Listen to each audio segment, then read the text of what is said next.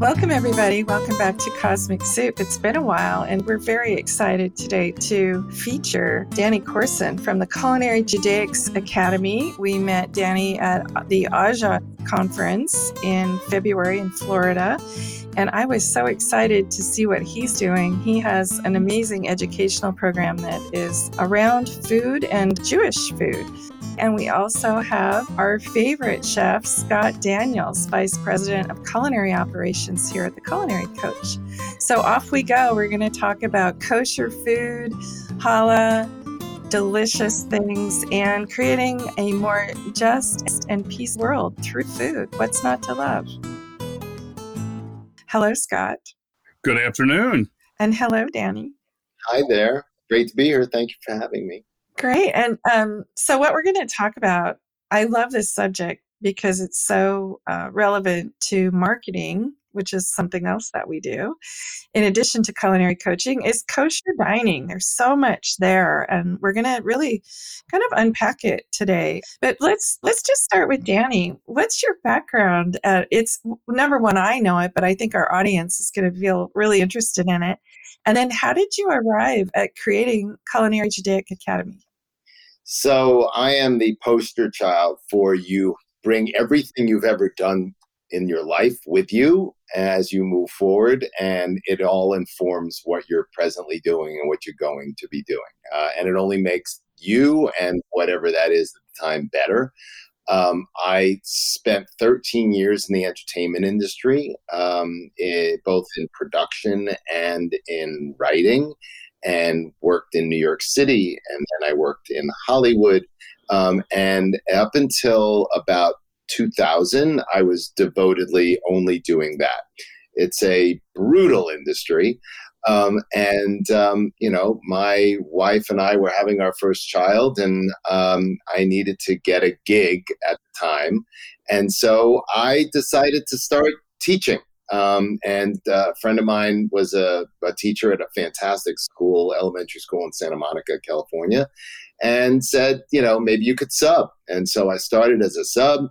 I ended up being asked by the school to take on a special needs classroom that needed a teacher for 2 weeks, and then they were getting another teacher. Unfortunately, the prior educator had done a lot of not so great things in that classroom, and so they needed a stopgap. And so the class really wasn't doing any curriculum, no education. It was a really toxic environment, and they thought they were going to get sued. There's no greater litigation in education than in special education. In any event, I got brought in, and after 2 weeks, I kind of hit reboot, and things were going well.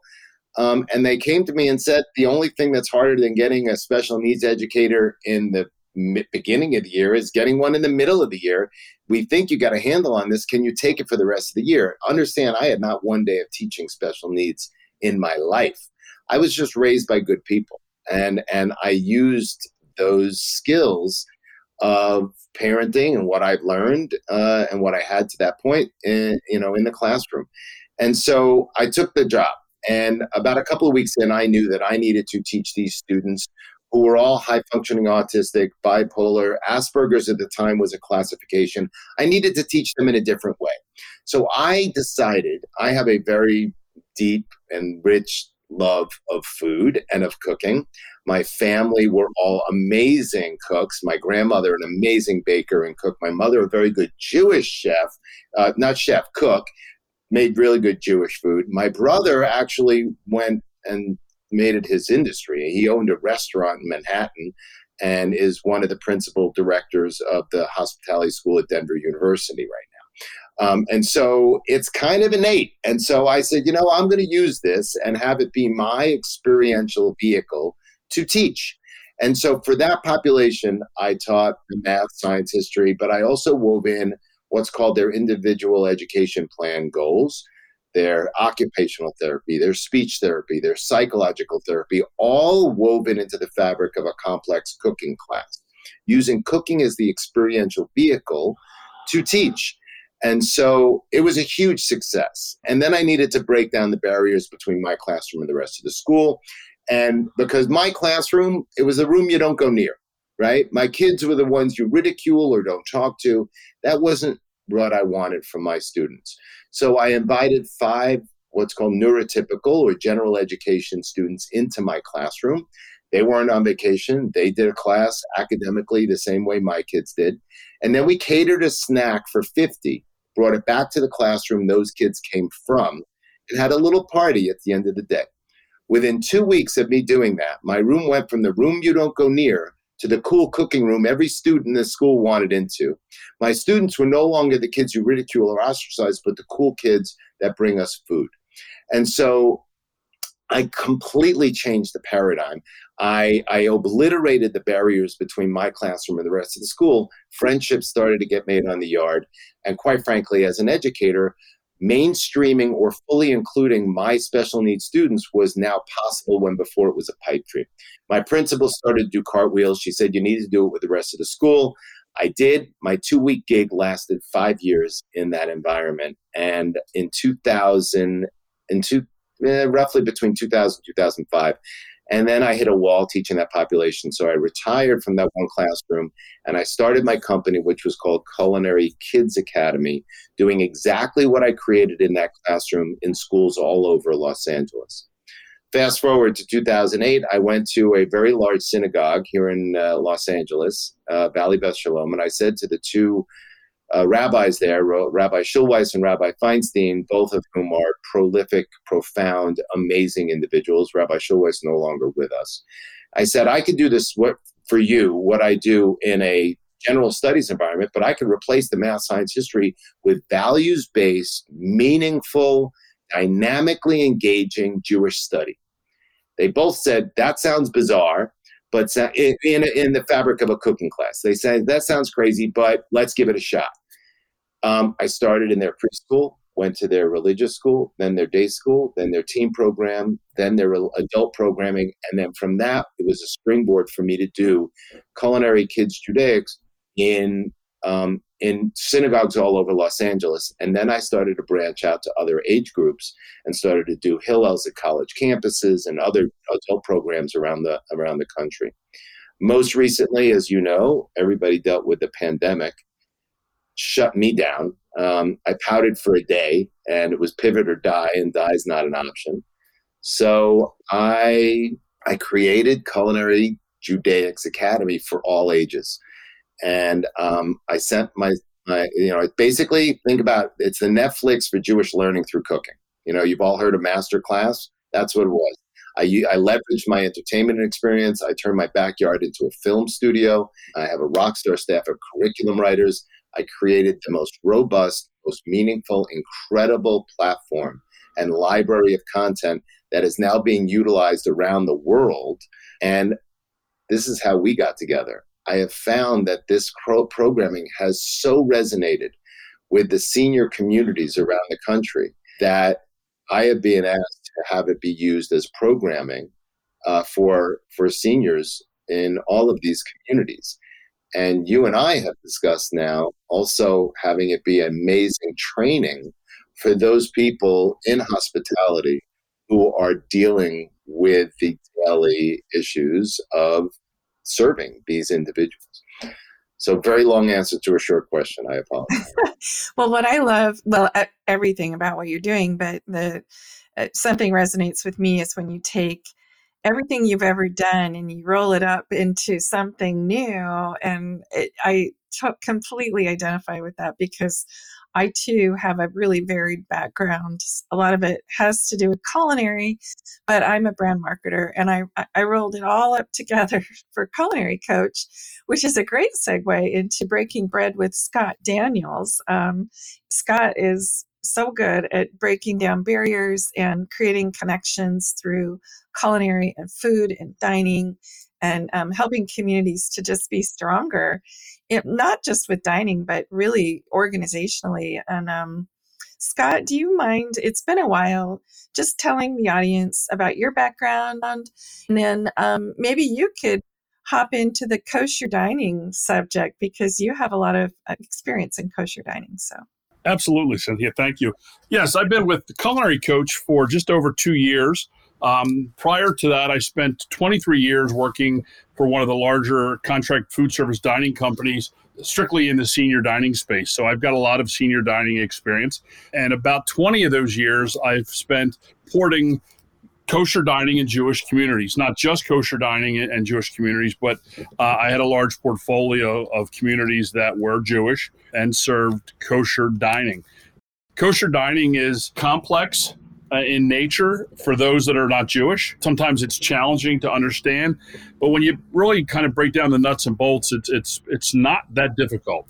I want to say a couple, Danny, and tell me if I'm wrong, but there's many guidelines, but there's a couple really key guidelines that drive the process, and it's based around the Jewish religion, philosophies, and beliefs, a lot of which stemmed from eating healthy, not getting sick from food. Today, the food health concern isn't there because we handle food obviously much different than we did, thousands and thousands of years ago, but it's part of the Jewish culture. And what we find in Jewish communities is oftentimes a lot of the residents that live there are not Jewish or are Jewish and don't follow the kosher dietary guidelines. And that poses some challenges for the communities. And I think the biggest challenge is just education and communication or lack thereof. Residents, when they moved in, are never lied to. They're always told that it's going to be kosher dining. And inherently, they just don't think that's that big of a deal, but they don't really know what kosher dining is. And I think communities can do a better job at clearly outlining and defining what that truly means when it comes down to sitting down to breakfast, lunch, and dinner. And what are the do's and don'ts? What are the items that you can't consume at the same meal, some of the different nuances. So it touches on education and communication. And I think, and we'll talk a little bit later about what are some potential options for Jewish kosher communities to look at as the future of dining in the senior space evolves, which is the number of Jewish individuals. Great. Thank you, Scott. Good introduction. So a piece of this is certainly in what we run into with culinary engagements is working with a dining team who are not Jewish. And we all know what the struggles are in dining anyway, like high turnover rates.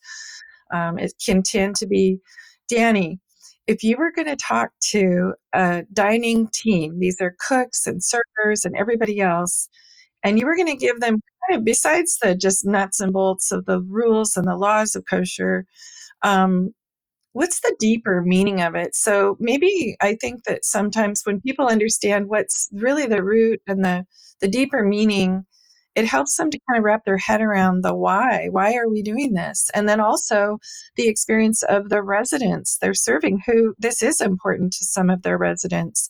What should they know about their residents? Yeah, I think it's a great question because, look, I mean, keeping kosher, kashrut, is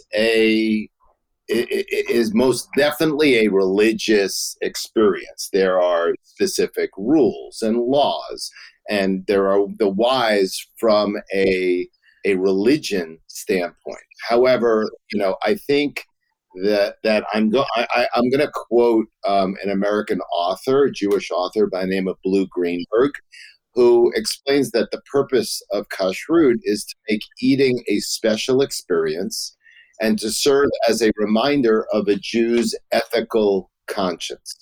So, eating is both a selfish experience and it's necessary for survival, but the activity of eating can be made into a really mindful experience. Forget about Jewish, forget about kosher, right? Like, eating has so many correlations to purposeful and intentional and wonderful events in your life, right?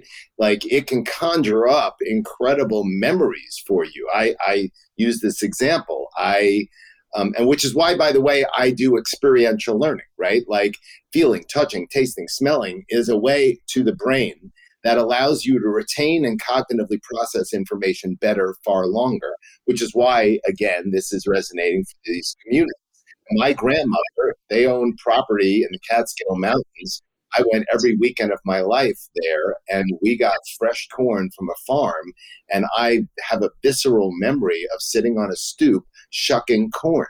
Every time I eat corn, I'm brought back to that wonderful, wonderful moment. So if you take that and you apply it Jewishly, what are we doing when we are having to keep kosher, or specifically dietary rules? You're being reminded on a minute-by-minute basis, every time you put something in your mouth, who and what you are, what you represent, the ethics, morals, the values that make up who you are, and who, honestly, your ancestry has been for thousands of years. There's also a real life, real world component to this. And this is part of what we've talked about too in the past, that I try to provide a contemporary lens through which to look at your Judaism, right? You're not only Jewish because your mother's mother's mother was Jewish, and you're not going through these ritualistic and traditional tasks and mandates because of that. You're doing it because it can empower you on a minute-by-minute basis in your own life. You can use these things outside of the context of religion.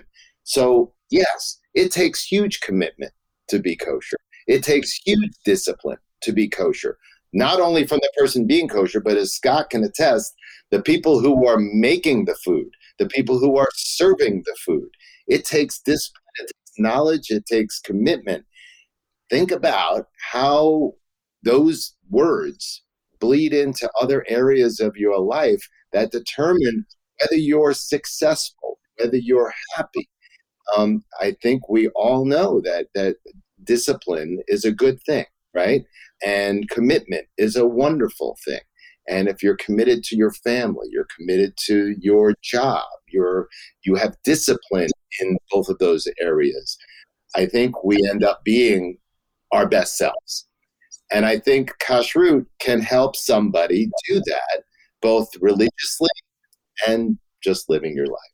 Yeah, I love that. And I think I feel like Jewish people are the original experiential diners, that with the Shabbat meal. I mean, what's more beautiful than the Shabbat meal and Passover and the meaning and the foods and just, being with friends and family. I just, all of it is so beautiful. And I think that looking at kosher through that lens and the meaning of it is a way different way to look at it than you just can't, eat shellfish or whatever. Right. It's just about laws and just about going through the motions from a ritualistic standpoint. There's nothing wrong with that. I'm just saying you're probably not getting as much out of it as you potentially could.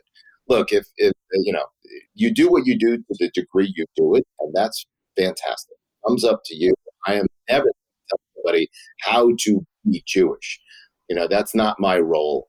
My role is to provide a toolbox to show them how transformational and empowering this amazing religion can be, and utilize it to whatever degree you're comfortable and wherever you're at on your Jewish journey, right? That allows you to.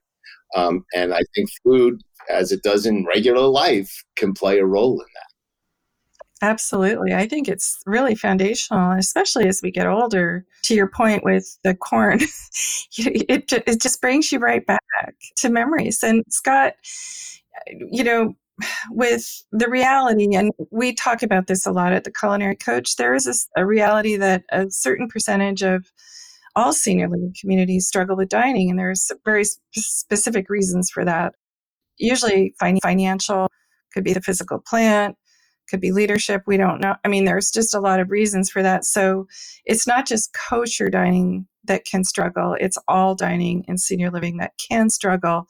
And knowing what you know, and Scott, and seeing what you see, if you had to say, what do you find to be the typical challenges with kosher, with executing kosher dining well?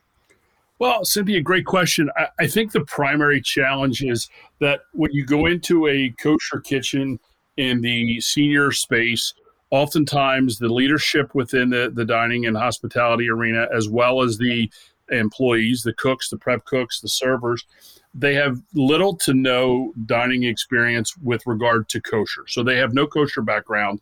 They don't have an understanding of kosher. Typically, they are fearful because, let's face it, we're all fearful somewhat of the unknown. and kosher to them is unknown. So they kind of shy away from even trying to understand what kosher is. They look at it like it's a foreign language. They don't understand it. And it's really not that difficult. It truly, with some basic training, both initially and ongoing, because I think ongoing training in any arena is key. You can't train a team member once and assume that they're going to be great at what they do. But I think oftentimes they just don't understand. I can tell you, and I've seen this firsthand, that the cooks in a kosher community and the servers oftentimes don't even want to try the food, quote unquote, taste it, because it's kosher. It's no different. Produce, fish, it's all kosher.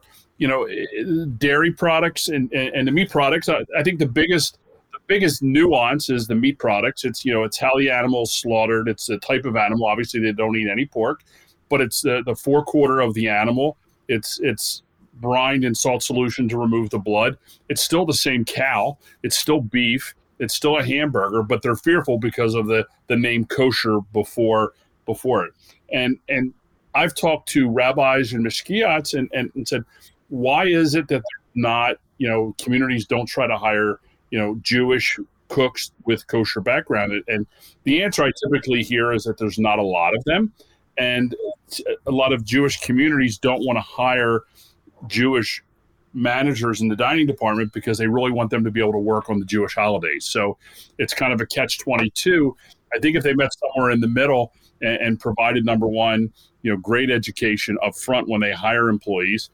Again, transparency, tell them what they're, when they're hiring them, let them know what they're getting into, because you want to hire individuals with passion and desire. If somebody comes in and says, I have no interest in cooking kosher food, then you don't want to hire them as a cook. And I think so transparency on the front page is critical. And then partnering with, it could be somebody in the community. It could be somebody at the local synagogue or somebody like Danny, to partner with them to bring them in and provide that education and knowledge of what kosher dining really is. At the end of the day, and I use this as an example, in kosher dining, you can't have a bacon cheeseburger. You can't mix meat and cheese. You can't mix pork bacon with anything. You can't serve it, but you can still understand what it is that you can still have a burger. You can still have a burger with a non-cheese product on it. And it's not hard. It's just different. Yeah, I think that's a really good segue back to Danny, because I know Danny's also a pescatarian. And in the spirit of the cooking shows where they give a chef, you have 10 ingredients or 5, whatever, make something fantastic out of it. I feel like that's the exercise for kosher dining in many ways, because there's so many things that you can make and be within the law. Danny, what are and you're, by the way, plug for Culinary Judaics Academy. We're excited because I think we are going to start incorporating some of Danny's training in our training system, which is going to be fantastic to see how that goes. But I've seen some of the recipes and the dishes that you're making in the video series. Why don't you speak to that? Like, how have you developed the recipes that you decide to feature? And then also speaking about being a pescatarian within the kosher laws, how do you do that? Sure. So first and foremost, I want to address something Scott said, which is I think what you have to do is remove the mystique and the negative stigma that somebody who doesn't know anything about it may feel. I hadn't heard you say that before, that they don't even want to try the food because of the word kosher, which is interesting, because if they understood at the very root, the whole reason for keeping kosher from a biblical standpoint is as a reminder of the ethical responsibility that the human being has for the kind treatment of animals. That's number one. It needs to be slaughtered in a very particular way that creates the least pain possible for the animal. That's number one. Number two, the word kosher, Kasher, which has been in the vernacular be turned into kosher, actually means proper, acceptable, or fit. Okay, so the English language has even integrated that into our world, which is like, hey, it's not kosher to do that. It's like, it's not fit, it's not proper, not acceptable. So if you understand that all you're saying is that you're wanting the food to be proper, acceptable, ethical, then all of a sudden, I think it removes any negative stigma around the title. That's number one. Number two, I agree with you 1,000% in terms of like, food is food. Like, whether it's kosher or not, you can make bad food and you can make great food, right? And so it's about execution. It's about, again, commitment, integrity. I just taught a lesson this morning on how to be a mensch, right? Like, how to be a good person. So how does food play a role in that? Well, our food has integrity, right? If you're not, Scott would agree with this, if you're not using ingredients with integrity, then guess what? The end result is not going to come out. And so, like, when restaurants make food, there's a difference between, at the end of the day, the expression, you get what you pay for, fits. There's a difference between walking into Taco Bell and walking into a really high-end Mexican restaurant. And so, you understand that. You go in eyes wide open when you go into Taco Bell. But the point is that, if you have the ability to source really good ingredients, high-quality ingredients, and be kind of open to making that food. Like, when you asked me what went into the intentionality of the recipes we've chosen for our video series, I wanted to remove all barriers to entry for folks to be able to use this. I wanted to remove dietary restrictions, and that included, we make everything is vegetarian, right? So I didn't want to have somebody who couldn't eat beef or chicken or even fish, to say, well, I can't do this program. No, it can be utilized by anybody. I wanted it also to be economically approachable. Okay, so that it didn't break the bank. That's another factor. Obviously, Scott, we can do an entire show on budgets and how much food costs are. And it's only risen since COVID, right? Because of accessibility to certain ingredients. So, Trader Joe's discontinued my favorite burrito because it was too expensive to source the ingredients to make it. They had something called the super burrito, which was like a vegetarian burrito, and it was amazing, but they don't make it anymore. So, because, listen, that's the reality post-COVID, right? So from a financial standpoint, from a food standpoint, from an execution standpoint, because it's supposed to be experiential, it could be hands-on. You want residents, you want seniors to have hands-on, you could do that. You simply want your hospitality to do a demo, you can do that and have the curriculum part of the lesson be taught by a clergy, a program professional, or even a lay professional from the community. My mom's in a community. We've talked about this too. She's 92 years old. I walked in and saw an art history class taught by a resident who was an accomplished artist. And so, like, why not utilize these fantastic resources that you have in-house? So if somebody's comfortable in the Jewish space and wants to utilize my written curriculum as a jumping off point and blueprint to teach the class while the hospitality folks kind of come through and do the food end, fantastic. I've had places around the country they didn't want to do a demo, but their hospitality folks made the food. We did a Passover class, right, in Rochester, Jewish senior community in Rochester, fantastic Jewish senior living. And they had their dining staff make charoset, which is on the Seder plate as a symbolic food. Although my recipe, you're going to eat it as a first course because it's that good, right? It doesn't just have a place on the Seder plate in my Seder. We eat it as a full-on first course. They made it for every one of their community that took part, and even those who didn't take part. I've had programming professionals say to me, can we actually have dining services put it on the menu? So they do the class, then walk into the dining room, and they actually can have it as part of their lunch or dinner. And then I said, yes, and, right? There's no involved there. They can print out what we ask thinking questions as part of the curriculum. that are thought-provoking. I'm like, print out the thinking questions, put them on the table, have it be an amazing icebreaker conversation piece for people who are sitting around the table to be able to engage in really meaningful conversation as they eat this really symbolic, amazing food. I will tell you one thing, that this is part of my education with this program. It's not a Jewish cooking class, right? I mentioned Karoset, but we're using food in general as the experiential vehicle to teach these Jewish studies. So if I'm teaching Passover and I'm making Karoset, clearly very specific to the lesson, but we do a Jewish value called loving kindness, Gemidlut Chasadim, we're making a sun-dried tomato risotto. Clearly not a Jewish recipe, but amazingly delicious. And if you've ever made risotto, you know you got to put a lot of love and a lot of kindness and a lot of patience in to make it correctly. That's my in to teach Gemilut Chasadim in that environment. So it's a by any means necessary. It's hugely engaging, very dynamic, and it's a little off the beaten path, but it's massively successful. As far as me being a pescatarian, I just don't eat non-kosher fish, right? I don't necessarily go to a kosher fish market. That's me, right? You might have somebody who requires that.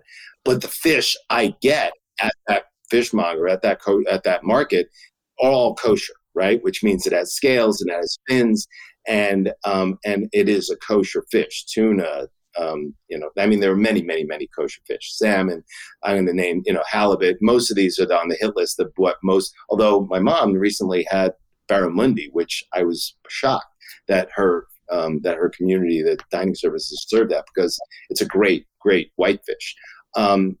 Plenty of really great fish to eat. That is kosher.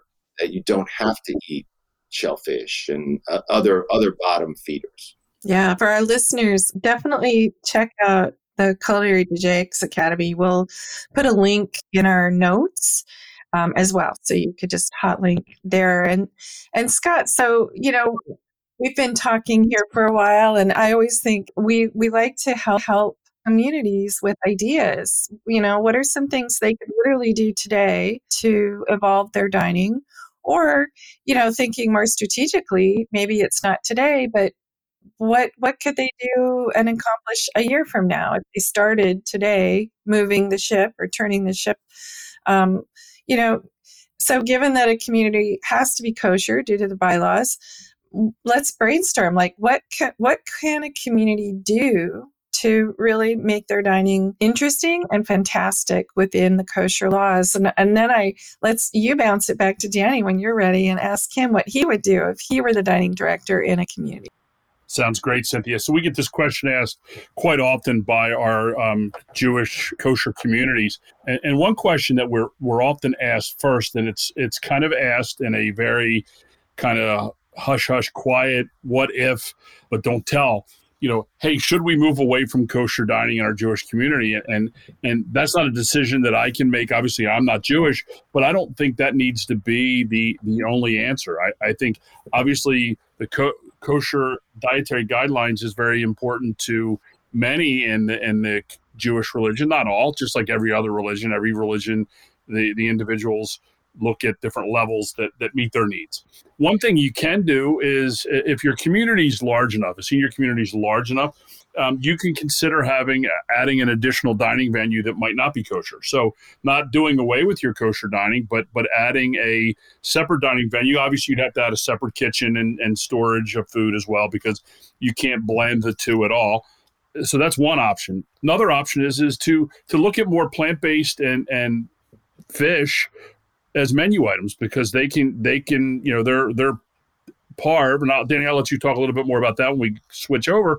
You can serve the fish and plants on either the meat or the dairy meal. It doesn't have to be one or the other. So, if you look at restaurants in general, non-Jewish, non-kosher restaurants, you're seeing a lot more plant-forward, plant-based menu items. The days of a vegetarian getting a bowl of steamed vegetables that are overcooked is days of the past. I mean, if you're creating and you're executing great plant-based entrees or appetizers, the customer doesn't even need to realize that they're plant-based. It's just a great dish. And I think the seafood, as Danny mentioned, there's an abundant amount of fish that Jewish individuals, kosher Jewish individuals, can eat. They can't eat shellfish, they can't eat crabs and shrimp and lobsters, but any of the fin fish that have scales that aren't bottom feeders, and there's a plethora of that available. My wife is a pescatarian just because she loves animals, and I can eat seafood just about every day of the week, and it's, you're not feeling restricted. And I think that's oftentimes what happens in communities that are Jewish with kosher dietary, is that those individuals that don't follow, either they're not Jewish or they're Jewish and don't follow the kosher dietary guidelines, I think they feel like they're limited sometimes to be offered. There's not enough to choose from. But if you add more plant-based, plant-forward, and seafood to the menu, kosher fish, to me that elevates the volume that's offered on a menu. Going backwards, and I should have started with this first, is education. You need to just, as we talked about earlier, if you educate not only the cooks and the kitchen staff, but also educate the residents, because a lot of the residents, even, it's funny, I've talked to Jewish residents in communities that didn't grow up kosher, were kind of very liberal. They don't even understand kosher. So I think education for all the residents, Jewish and non-Jewish, is critical. Cynthia, when you and I were at a Jewish community, earlier this year, we had every Jewish resident we talked to had a different thought on what kosher was to them. None of them was wrong, but it's a little bit different. And you'll find that in any religion. I grew up Catholic, and, meat on Fridays, some Catholics ate meat on Fridays and some didn't. And we're not judging on either way, but you have to understand. I think understanding is knowledge, and knowledge drives satisfaction within the offer. Danny, what are your thoughts on things that a Jewish kosher community can do to elevate the dining? Again, as you really put so well, there are different levels, right? Like, it all depends on the facility. It all depends on the hospitality company. Are you a strictly kosher environment, right? If you're a strictly kosher environment, then clearly everything that you're serving needs to be what's called hechshered, right? It has to have the stamp of approval by an organization and a rabbi, essentially, that is saying, yes, this was made in a factory, this was made ethically, this was, et cetera, and so on. It has to do with everything from meats to fish to chicken to bottle of salad dressing. It does not matter. If you are in an environment like that, then yes, I would say that you're kind of, you're mandated to serve just kosher food. And however, if you are in an environment that allows for the dishes don't necessarily have to be kosher, the utensils don't have to be kosher, but it's just talking about the ingredients themselves, okay, then absolutely. Your world is, it's not kosher, but your oyster. So I fully support the plant-based ideas that Scott put forward. Like, there are restaurants that I've been to that I would defy you to know whether or not you're eating meat or not. Whether you're eating even the cheese or not. It's just about the level of care and the money, obviously, that's going in. But there's just so many options right now that you can provide people the quote unquote meatiness, the umami flavor that really puts that fatty, unctuous, amazing flavor into food that has you walking away going, wow, that was delicious. And, did I care that it wasn't meat? No, I didn't. You're having a really elevated dining experience. And I think that's what you're going for. In terms of elevating the kosher experience, I would say, yes, training is 100% the case. I went to a birthday celebration at my mom's community recently, and I had to essentially give a tutorial to the woman who was serving us about why the risotto that came with the salmon wasn't kosher, right? And it uses chicken stock or chicken broth, and most places, restaurants, high end or low, use chicken broth to cook their rice. And that's just the way it is. Most don't use a vegetable stock or water. And so she didn't understand. She didn't get it, right? Because they think it's rice, There's another server at another time. I was ordering sweet potato soup they had. I was like, can you find out whether it's vegetarian? She's like, it's a vegetable. I'm like, no, right? Like, that's not really the case. And so there's levels of that, both from a vegetarian standpoint, but most definitely from a kashrut standpoint, right? That there are ingredients that you have to know that are kosher going in. I would say, depending on how many people you're catering to, also plays a role. We talked about this yesterday, where if you're from a large metropolitan community, you probably have resources in that community that can provide you with the ingredients you need, or at the very least, if you have super, super kosher folks and you can't produce that in your environment, you can likely get that outside, produced for you. There are places here in Los Angeles that cater and do that as a business. In addition to catering in general, they provide these packaging, food and meals. At the very least, you could do that. You could absolutely. My mom's place has a separate dining area, and most do, as Scott said. You want your kosher to be just in that environment? Absolutely, you could do that. I personally, I want everybody to get it, right? Like, and you can't really do that, if you're separating out, because there's no reason why somebody who's Jewish and kosher should be ostracized, not necessarily ostracized, but removed from the general environment.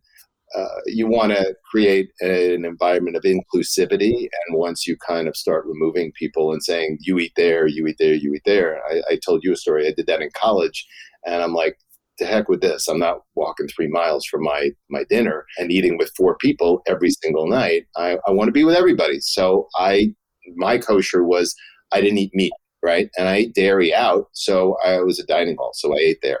So that's essentially what my mom does in this same community, right? So she doesn't eat meat. She eats fish. She eats dairy. And you have people who, to them, that's kosher. As Scott said, there are just degrees, right? And you just need to cater to those degrees. Yeah, there's so many variations, and so it's a spectrum of kosherness. Cynthia, if I can jump in real quick too. One thing that I do with education, and I forgot to say this earlier, is most people that are fearful, quote unquote, fearful of kosher food, if you go to a grocery store, go to your pantry and your kitchen, most of your packaged foods, your canned foods, things that you buy non-kosher, you're going to the grocery store as a non-Jewish person. If you take a look at that packaging, the vast majority of items you buy in grocery stores, other than meats and things of that nature, are kosher. So the fear of, I can't, I don't want to eat kosher, go look in your pantry at home. Most of the items in that pantry are kosher. So don't be afraid of the unknown. Just get to know it.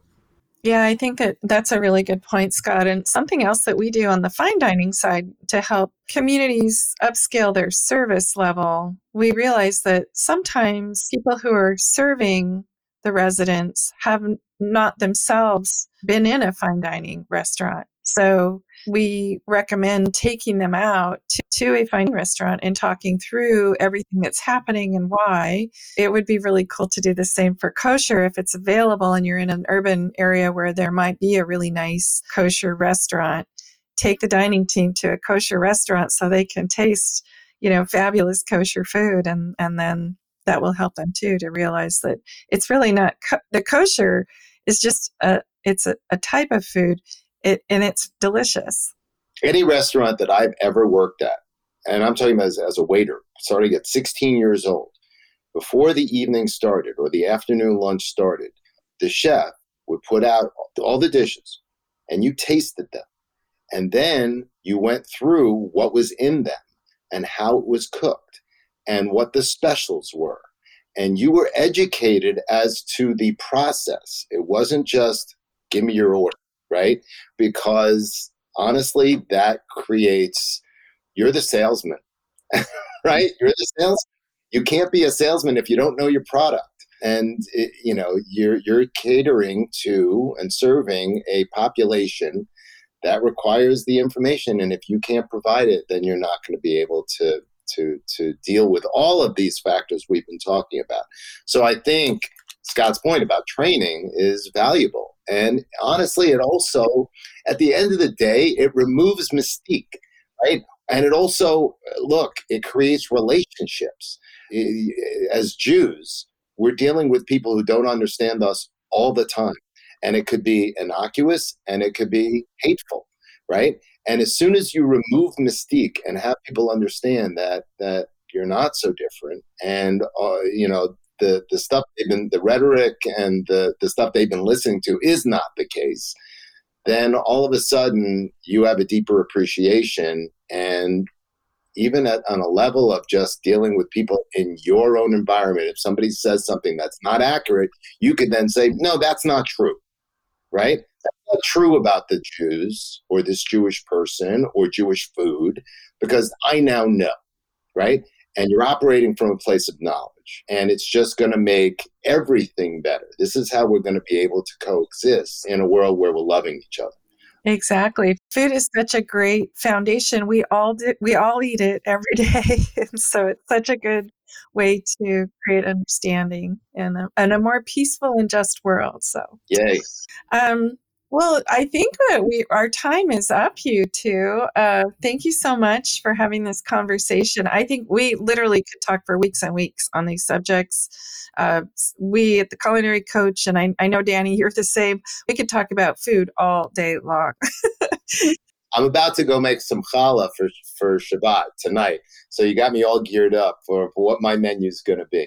Challah is my guilty pleasure. I'll just be honest. I do eat it with butter, though. That is okay, right? It's as long as we were talking about, and Scott used the word parve before, and I'll just clarify what that means. It can be eaten with both meat and milk. Therefore, it's not either meat or dairy. It's kind of middle of the road. There's nothing in it that prevents you from eating it with one or the other. So as long as you're not eating it with a steak, yeah, then you're kosher. A delicious salmon. However, I'm going to have mine with butter tonight. So, but I'm eating fish, so it's all good. There's nothing like real butter. It has to be organic too, like organic grass-fed butter. Of course.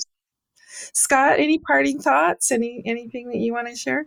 No, I just think, working with Danny, I've got a pretty strong knowledge on kosher dining, but working with Danny, obviously I've learned quite a bit of the different nuances. And I think, again, comes back to education. As long as we can continue to educate each other, the communities, the teams that are executing and preparing meals for the senior residents, the better it'll be. And, understanding tears fear down. I mean, we're all fearful of the unknown. And if we make things known rather than unknown, the fears disappear. So I think that's a great way. All right. Well, thanks, you guys. Enjoy the challah tonight. I'm jealous. Challah, so I'm making everything but the bagel topping, and then on the second one, I'm doing a stuffed blueberry challah. You're doing a 12 braid, right? Yeah, of course. Yeah, right. That takes some effort.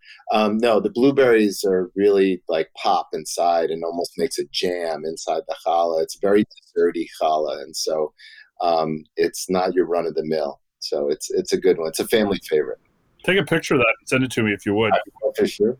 Yeah, send us photos of your meal tonight. We'll post them with our podcast. Love it. I'm in. Okay. Thank you, everybody. Take care. Thanks all.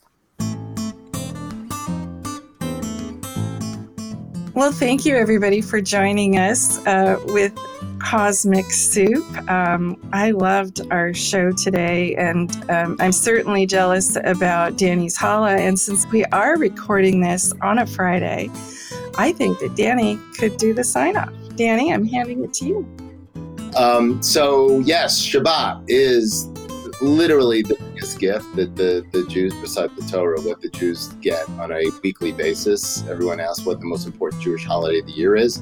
It's actually Shabbat. It happens every single week, and it's the gift of being able to just chill, right? Spend time with your family, spend time away from work, re-energize, rejuvenate, get your spiritual, mental, physical selves fed so that you can go into that next week and be as successful as you possibly can. So I wish everybody a Shabbat Shalom, a rejuvenating, fun, restful Shabbat.